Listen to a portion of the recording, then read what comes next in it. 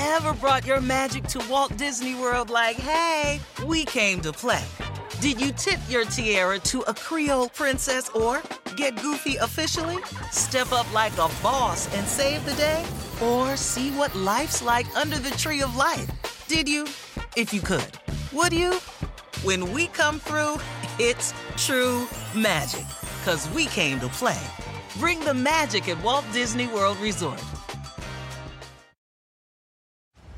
On May 10th, Kingdom of the Planet of the Apes is coming to IMAX and theaters everywhere. What a wonderful day! This summer, one movie event will reign. It is our time. They stole my village.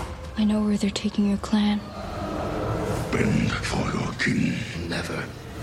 Kingdom of the Planet of the Apes. Only in theaters May 10th. Tickets on sale now. Rated PG-13. Some material may be inappropriate for children under 13. Suffering Consciously, Confronting Illness and Addiction. In this podcast, Eckhart answers questions about addiction and facing illness consciously.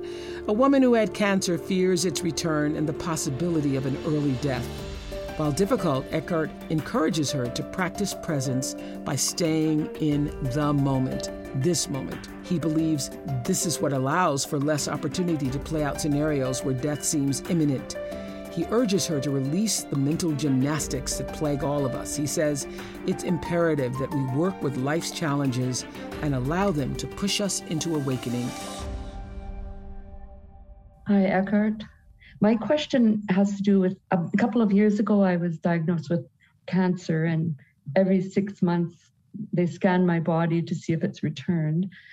And my poor little ego starts suffering and becomes terrified, and I don't know how to stay in the present. I'm not suffering right at this moment with pain or with death imminent, but I veer into that panic quite often. And yeah, I get really scared that I will have a bad death, in the sense that I won't be aware. I'll just be screaming mummy and my ego will take over. And even though it's all future concepts, I know, but yeah. So Yes. How do I have a good death? Right. Well, thank you. That's a very relevant question to what we've been talking about. So you are, at the moment, you are free of cancer, but in your mind, there's a possibility that it may return and all the things that could happen as a consequence of that, Yes. leading to death. That means, of course, you are more aware of mortality than you would otherwise be if this were not happening.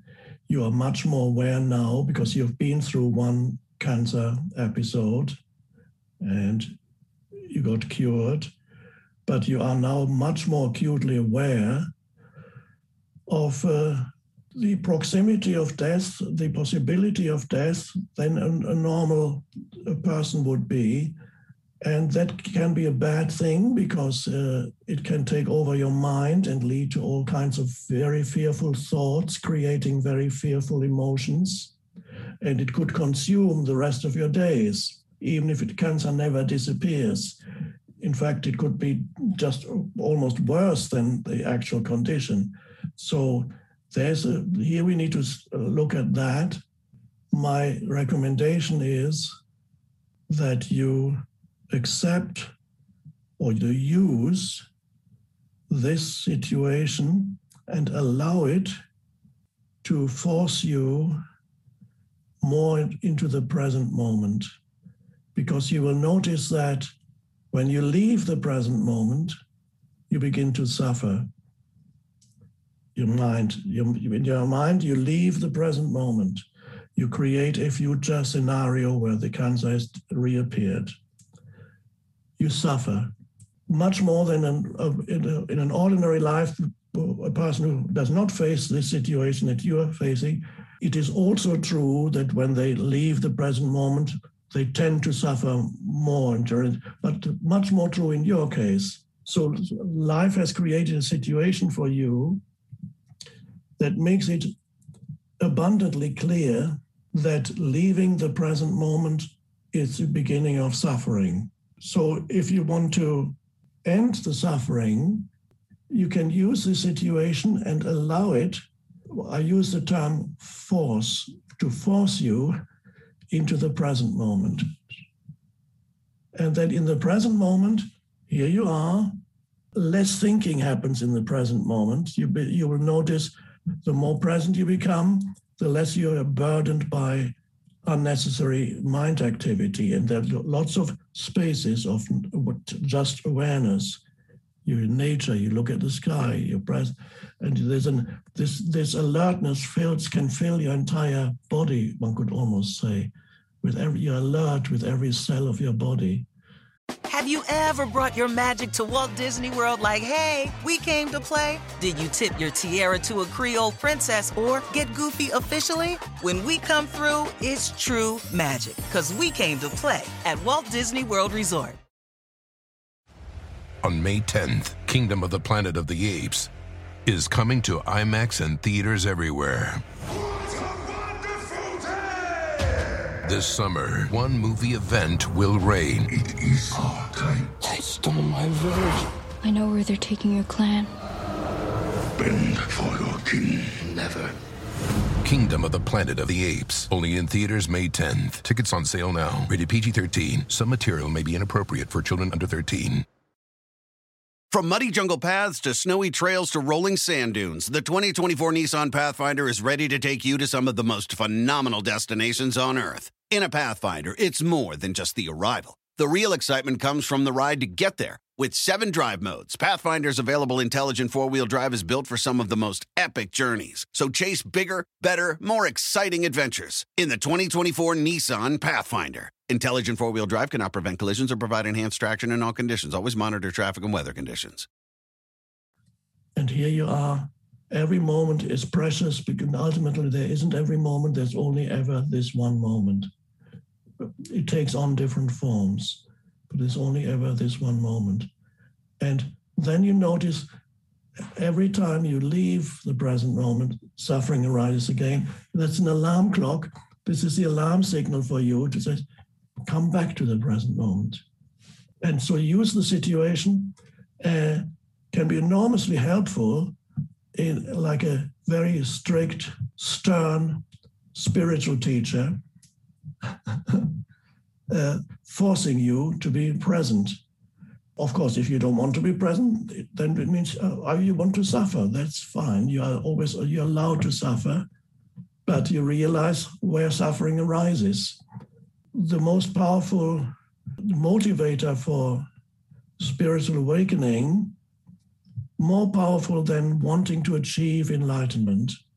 It can be deceptive. Well, I want to achieve enlightenment. This is the highest version of me that I can think of. That can be an illusion, probably is. But the motivation to be free of suffering, that can be a very powerful thing. I want to be free of suffering. And that entails and implies many other things, a change in your consciousness where suffering arises. This is the reason why, again, coming back to the Buddha and Jesus, this is why the Buddha, the essence of the Buddha's teaching, the essence was actually not enlightenment. The essence of the Buddha's teaching was the end of suffering. That's the very essence of the original teaching of the Buddha, the end of suffering. I believe enlightenment was added later by followers of the Buddha, which is not totally untrue, but it can be very misleading. The Buddha himself, I'm sure, the emphasis of his teaching was the end of suffering. As he said, sometimes with these teachers, Buddha goes back 2,500 years. Sometimes you don't actually get what they said, you get what later the disciples wrote, sometimes centuries later. But there are a few terms that are so powerfully true that I'm sure Buddha almost literally said it. And so he said, I teach suffering and the end of suffering, which means I show you how suffering arises and I show you how it can end. Now, I've just explained the essence of Buddhism. So Christianity, Jesus' teaching is the kingdom of heaven or the fullness of life. Another term Jesus uses. I want you to have the fullness of life. Or I want you to show the kingdom of heaven that is within you here and now. Same thing. You can't have the fullness of life when you're suffering. So Jesus talks about what is there when suffering comes to an end. Buddha does not talk about what is there when suffering comes to an end. He says you don't need to talk about it. It arises naturally. When suffering comes to an end, the essence of who you are arises naturally. There's no need to talk about it. That's why Buddha didn't talk about the God that is within you or anything like that. No need to talk about it. Just bring about the end of suffering. Then we have the fullness of life. Yes, same thing, expressed in positive terms. The kingdom of heaven, which is, as you probably know, in my translation, what is translated in the Bible as the kingdom of heaven, I have retranslated it into modern terminology. Kingdom is no longer a term that modern humans relate to, but they're not, well, there's still the United Kingdom, but normally there are not that many kingdoms anymore. Kingdom was a big thing at the time. So I let go of the term kingdom. What really he's talking about when he says kingdom is dimension, the dimension of, now of what? Of heaven. Now what is heaven? Again, heaven is an analogy he used. It means the sky, because heaven and sky are the same word in many languages, and probably also in Jesus' language, Aramaic. In French, in Spanish, in German, the heaven is the same word as the sky. Ciel, cielo, himmel, sky. The dimension of the sky is an analogy, means he's using a term from the sense-perceived world in order to point to something that is beyond the sense-perceived world. And the closest term he could find in the sense-perceived world is the vastness of the sky, the empty spaciousness of the sky, because the sky is spaciousness itself. So that was actually quite very wise and clever to use that term. The closest that you can get to the formless consciousness in the sense-perceived world is to point to the vast spaciousness of the sky, because we're talking here about the spaciousness of awareness, of consciousness without objects, just consciousness. I call it sometimes space consciousness, as opposed to object consciousness. Object consciousness is the world of things, including thoughts. Space consciousness is awareness, presence. Awareness of awareness. So the dimension of spaciousness, that's my translation of the kingdom of heaven. The dimension of spaciousness, which is within you, which is a dimension of consciousness that is in every human being, does not need to be achieved because it's already there. So it's not an achievement, it's a discovery. Now, that's good news, because if it's an achievement, then you might never, how long is it going to take me to find it? You bring in time. If you think in terms of achievement, you have to bring in time. One day you will achieve enlightenment. Okay, how many lifetimes? Well, I'll give you about 25. Oh dear, it's a long time to wait. That's when you think in terms of achievement. But it's not an achievement. It's a realization of what's already there. The essence of who you are is already there in every human being. It's just not recognized. You haven't found it. Well, you have, but many humans haven't found it. They don't know it's there. And when they don't know it's there, it is as if it weren't there. And they live and act as if it weren't there. And that brings in the craziness into this world. They're deluded. They're acting from a basis of a deluded sense of identity, a deluded sense of self, which is the ego, personal and collective. It's often a mixture of the two. Collective ego, us against them, personal ego, me against him or her, whatever it may be. So that's your practice then is awareness practice continuously, the escape from suffering. And you have a strong motivation now to escape from suffering, so it can be the most wonderful thing actually that's happened to you. And the same can be practiced even, I have known people who were very close to actual death. They knew, I only have 2 more months or something. And even then, it didn't matter how much time was left. They were still able to go suddenly very deep.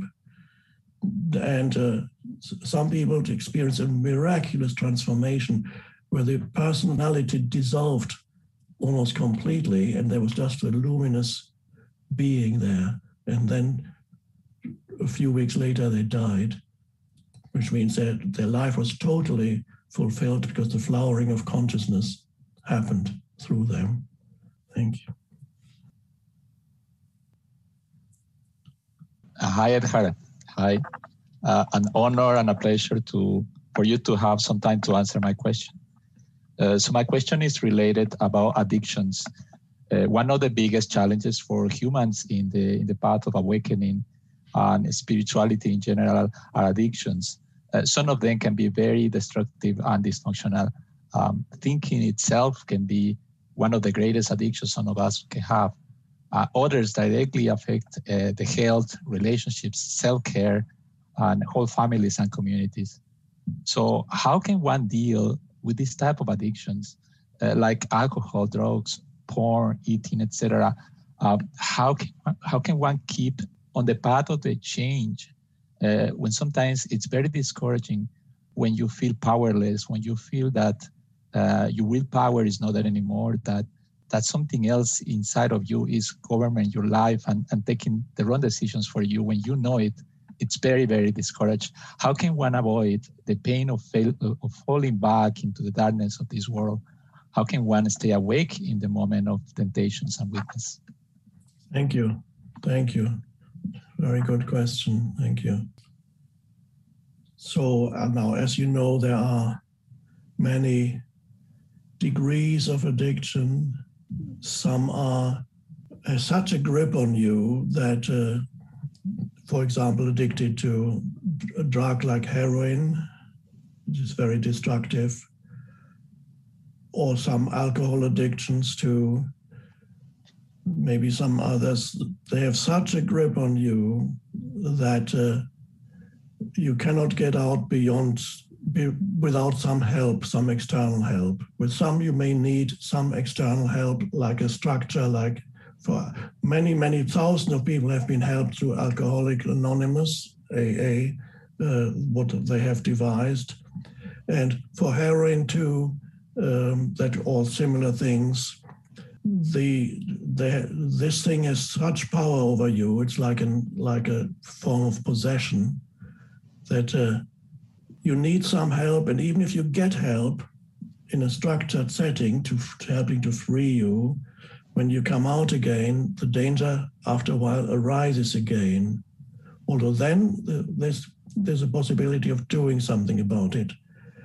Let's look at other addictions that arise, like overeating or drinking, but not perhaps the most destructive form of alcoholism, but nevertheless not being able to live without consuming fairly large amounts every day, still functioning perhaps, but not being able to stop it. Addiction always means it is stronger than you, then we can call it addiction. Sometimes people lie to themselves. They say, oh, I could stop, but I just don't want to. But that very often is a lie. They lie to themselves because they confuse can with being able to and not wanting to. But they say, I don't want to, but they can't. This is why in Alcoholics Anonymous, although I have no personal experience with it, but I've heard accounts from people. One of the first things you have to do there is to say, I am an alcoholic. I can see why they do that. I would change the way it's phrased, because if you say, I am an alcoholic, you make being an alcoholic into your identity. Once you've made it into your identity, it seems it's harder to become free of it. But to say, I am addicted to alcohol, that is the truth. I've tried, but I cannot stop. That is the truth. That's fine. Although I would not recommend to say, I am an alcoholic. And even to say, I am an addict, which might look honest, but it's ultimately not the case. This is not who you are. You are not an alcoholic. You are not an addict. It is something that has taken possession of you, but it is not you. So let's say you can still function. There's maybe overeating. There's alcohol every day.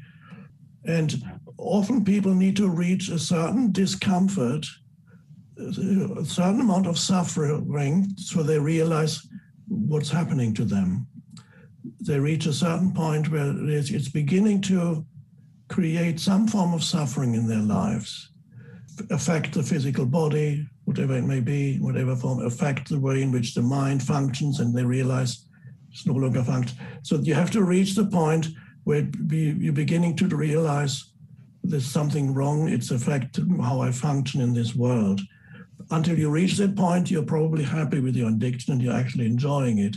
But every person who is addicted to something sooner or later will reach the point where they realize it's affecting their life in one way or another, and they have to do something. And then there comes the possibility of the question is there enough awareness in you so that you can bring some awareness into the compulsive behavior? For example, a person who overeats habitually, and again, why are they doing this? Before I carry on, I just wanted to mention this thing. Why are they doing this? Why do they have the compulsion to overeat? Why do they have the compulsion to have these drinks every day? In many cases, there's something they don't want to look at within themselves. There's certain emotional, mental states that are painful. And in order to escape from this pain of certain emotional, mental states, they would rather ingest some substance in order to dull the pain to some extent. And temporarily it works, temporarily only. Have you ever brought your magic to Walt Disney World like, hey, we came to play? Did you tip your tiara to a Creole princess or get goofy officially? Step up like a boss and save the day? Or see what life's like under the tree of life? Did you? If you could. Would you? When we come through, it's true magic. 'Cause we came to play. Bring the magic at Walt Disney World Resort. On May 10th, Kingdom of the Planet of the Apes is coming to IMAX and theaters everywhere. What a wonderful day! This summer, one movie event will reign. It is our time. They stole my virgin. I know where they're taking your clan. Bend for your king. Never. Kingdom of the Planet of the Apes. Only in theaters May 10th. Tickets on sale now. Rated PG-13. Some material may be inappropriate for children under 13. Inevitably, when you use a substance to dull some form of pain that you don't want to face, eventually the pain will get worse. And eventually the substance will no longer work for you except in larger and larger doses. And in larger and larger doses, it affects the body and the mind more and more adversely. So this is how the cycle of suffering that happens. So it often begins with an unwillingness to endure suffering, mental, emotional suffering, an escape from suffering. And suffering can even be, let's say some teenagers start take drugs. It's offered. They start taking a drug. Why do they take it? Well, they might say they want to experience the excitement of this high. They want some high. Why do they want a high? Perhaps they don't feel any high, any deep sense of aliveness in their ordinary life. Perhaps there's a lot of frustration already building up in their ordinary life, a lot of unhappiness building up in their ordinary life. And if they want to experience a high, the reason already could be their normal state is not all that pleasant, and which is undoubtedly the case for many youngsters. Their normal state is not pleasant. Probably these days less pleasant than in the past. So the beginning of it is always a sense of there's something not quite right, but I don't want to face it. I'm verbalizing it. It's not consciously expressed usually. And adults do it too. They come to some suffering, emotional, mental suffering through a life situation, and they don't want to feel any suffering anymore. So they go. There's also the drugs that are prescription drugs, which are huge, even for children, many. And again, are they all in extreme cases?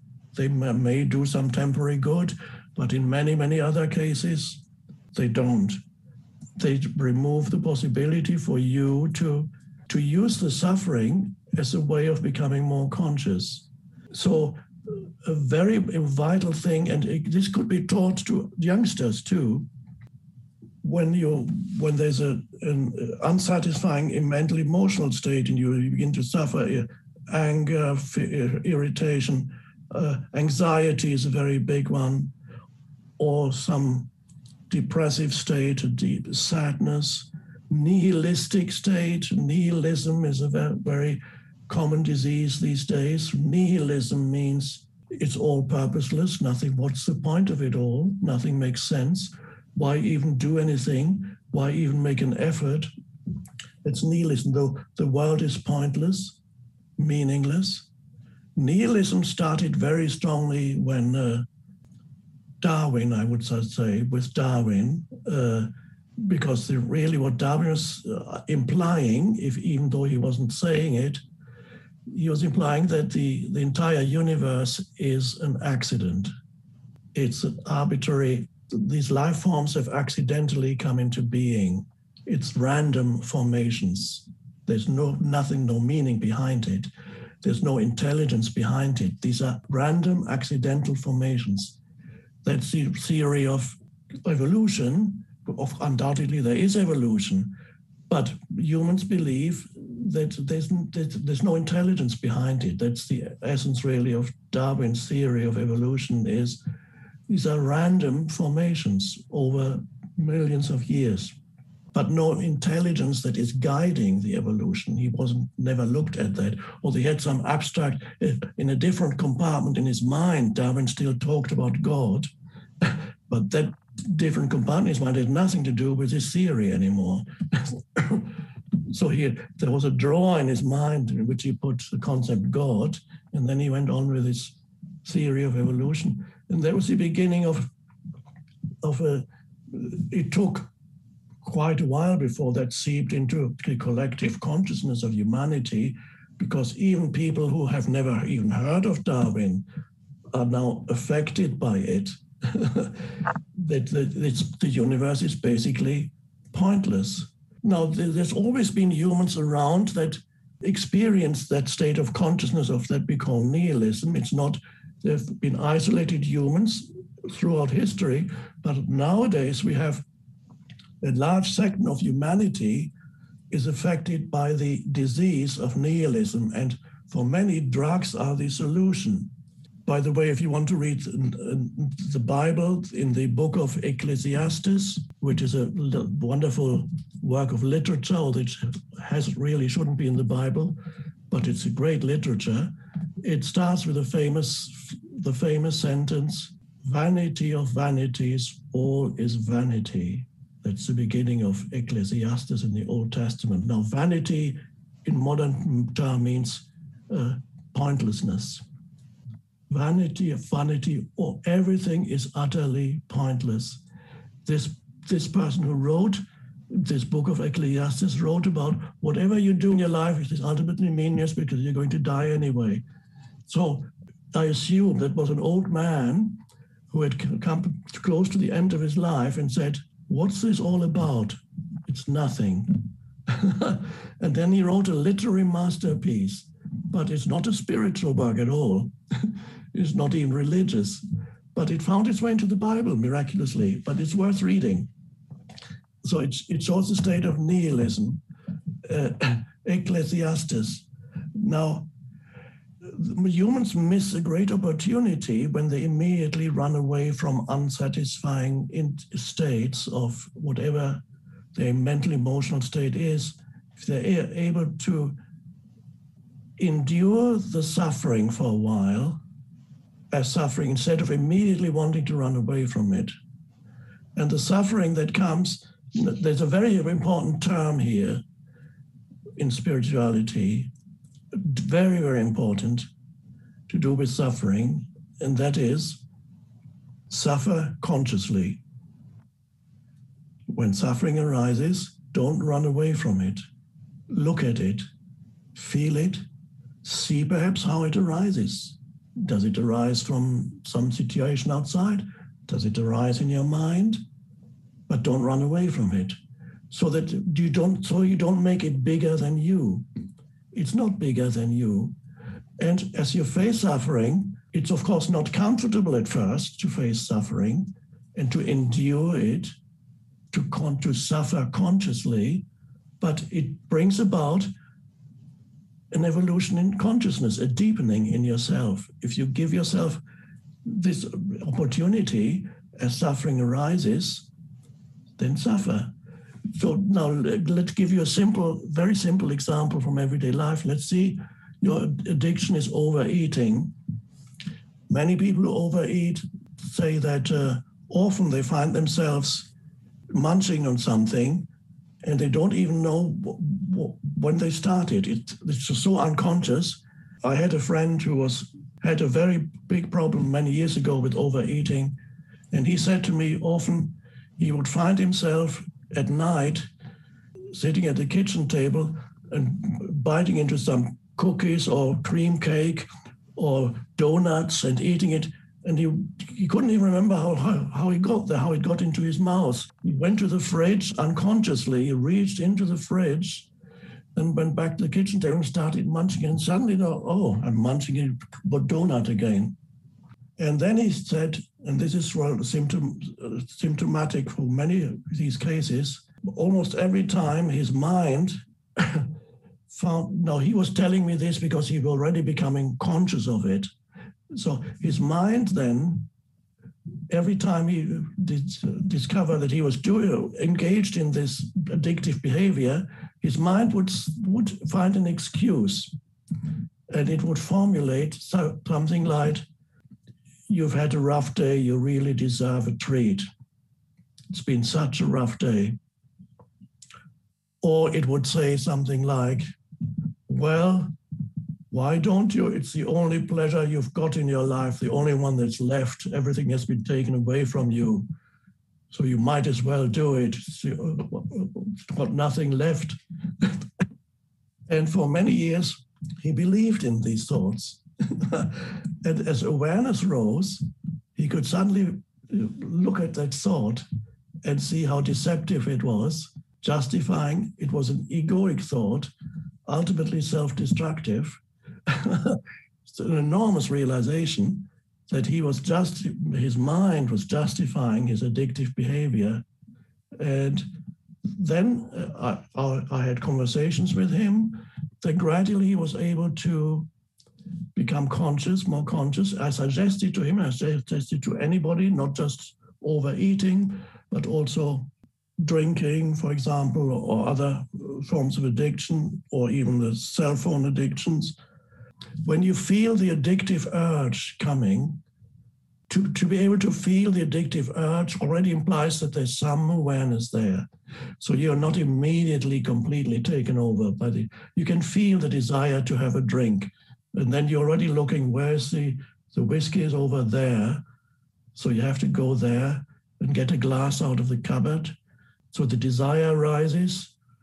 If there's not awareness, create a gap between, I'm not immediately saying you must no longer engage in this addictive behavior. That's too much to ask. But to initially create a gap between the realization that this desire is now arisen and fulfilling the desire. So if you feel the desire to have a drink or to go to the fridge because there's a cream cake waiting for you there and you've had a rough day, so bring about a gap between doing it and observe the urge to do it. And the urge to do it is not pleasant. It's a form of suffering because you're not giving it what it wants. So the urge to do it is there, but you shine the light of your awareness on it. And you can do that for 5 minutes every time before you indulge in whatever behavior it is, vindictive. And in some cases, you may find that the urge diminishes and disappears temporarily. Then, of course, yes, it will reappear again. And another opportunity arises for you to create a gap. Give yourself 5 minutes. So you say, don't say yourself, I must not drink and I will not drink. That may not work. Or I must not eat this cream cake. No, may not work. But 5 minutes, give yourself 5 minutes. What does it feel like, this urge in you? Is it pleasant? No, but it is. There it is. Feel it. Give yourself space. So the urge itself, the addiction in you, can bring about more consciousness. While you're not fulfilling the addiction, yes, you are suffering in some way, but that's conscious suffering. And conscious suffering is enormously helpful in the evolution of your consciousness. Conscious suffering. So I recommend that to anybody if they feel tempted. People are, especially in present times, where many people are experiencing restrictions on their life, even now still going on in many places, when the pandemic still, lockdowns, pandemic still into some places still happening and leading to a lot of suffering in many humans, children too, many children suffering. As suffering arises, don't try to dull it or remove it or try to run away from it. Be with it for a while. And you begin to realize that it is not stronger than you. Conscious suffering, you consciously endure it. And then you may also find, because there's an awareness there, you may also find that a lot of the suffering might have been created by certain thoughts in your head. You had certain unpleasant thoughts that created this, the thoughts that were telling you, for example, I can't take any more of this. This is dreadful. My life, what's my life come to? It's totally pointless. Why am I even here? Totally, utterly pointless. Suddenly you observe these thoughts. These thoughts make you suffer, yes, but you've brought in awareness. So conscious suffering is a key for many people to spiritual realization and awakening, is instead of running away from states of suffering, bring awareness to them, accept them, bring in time limits, if you like, as I suggested. Similar to this, you need to have compulsively grasping this every 5 minutes. There must be something new here. And this is a terrible thing. I mean, it's a wonderful technology. It's miraculous. It's incredible, but it's also terrible. If it's misused and if it takes possession of you, it's terrible. And again, if you feel the urge to, let's say you're waiting somewhere, you're at the elevator or in a waiting room or there's a lineup and everybody's on there while they're waiting. Almost everybody you can see is on, and you can feel your hand reaching into your pocket or your bag to get out yours too, because everybody else is doing it. There must be something here to look at. And at that moment, observe the urge, but don't do it. Just stay with the urge. Feel it. Observe it. There it is. And after a few minutes, 2 or 3, you may find it temporarily subsides. And then you're free for a little while of the urge. And then it may come back. And then you do it again. You feel the urge rising, but don't do anything about it. There it is. And then it may happen that you forget yourself. And it may happen that suddenly you find, oh, I've been 5 minutes, I've been on this already.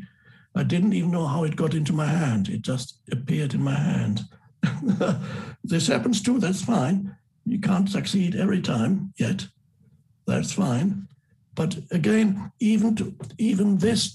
for people, especially youngsters, unfortunately, to deprive a person of this thing for a day would lead to enormous suffering in many people. It's amazing, isn't it?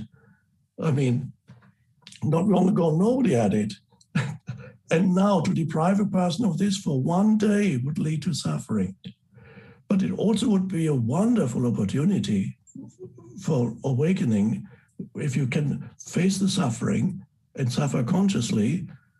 And perhaps at the end of the day, you would taste a certain amount of freedom, and you'd suddenly be able to engage again with other human beings and with nature instead of the virtual world, which for many people, especially young people, the virtual world is more real than the real world.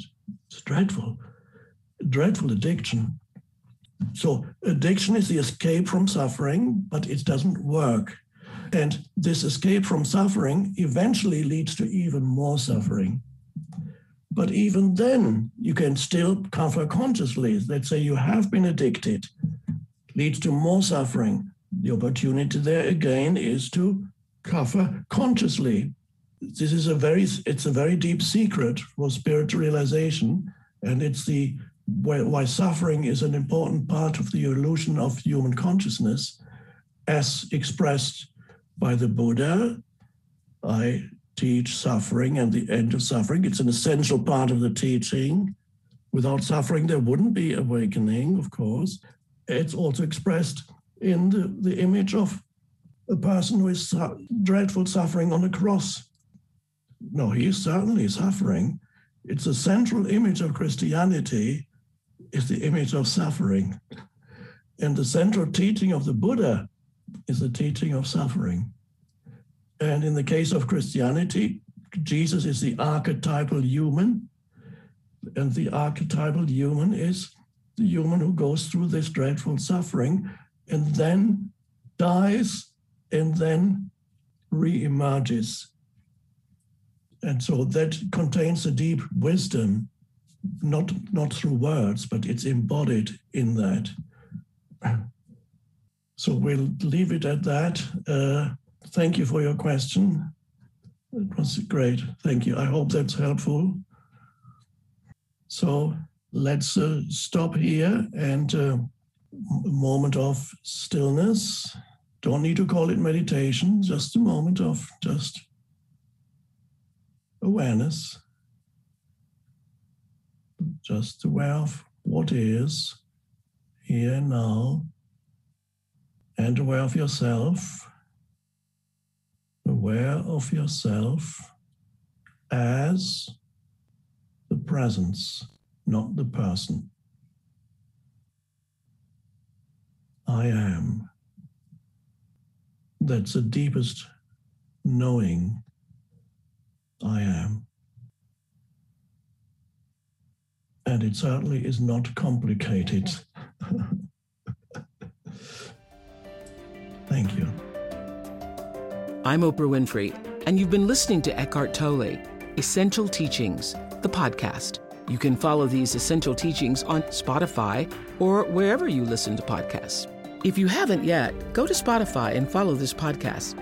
Join us next week for more enlightened teachings from Eckhart Tolle. Thank you for listening. Walmart Plus members save on meeting up with friends. Save on having them over for dinner with free delivery with no hidden fees or markups. That's groceries, plus napkins, plus that vegetable chopper to make things a bit easier. Plus, members save on gas to go meet them in their neck of the woods. Plus, when you're ready for the ultimate sign of friendship, start a show together with your included Paramount Plus subscription. Walmart Plus members save on this plus so much more.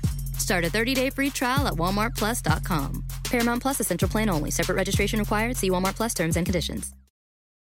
From muddy jungle paths to snowy trails to rolling sand dunes, the 2024 Nissan Pathfinder is ready to take you to some of the most phenomenal destinations on Earth. In a Pathfinder, it's more than just the arrival. The real excitement comes from the ride to get there. With 7 drive modes, Pathfinder's available intelligent 4-wheel drive is built for some of the most epic journeys. So chase bigger, better, more exciting adventures in the 2024 Nissan Pathfinder. Intelligent 4-wheel drive cannot prevent collisions or provide enhanced traction in all conditions. Always monitor traffic and weather conditions.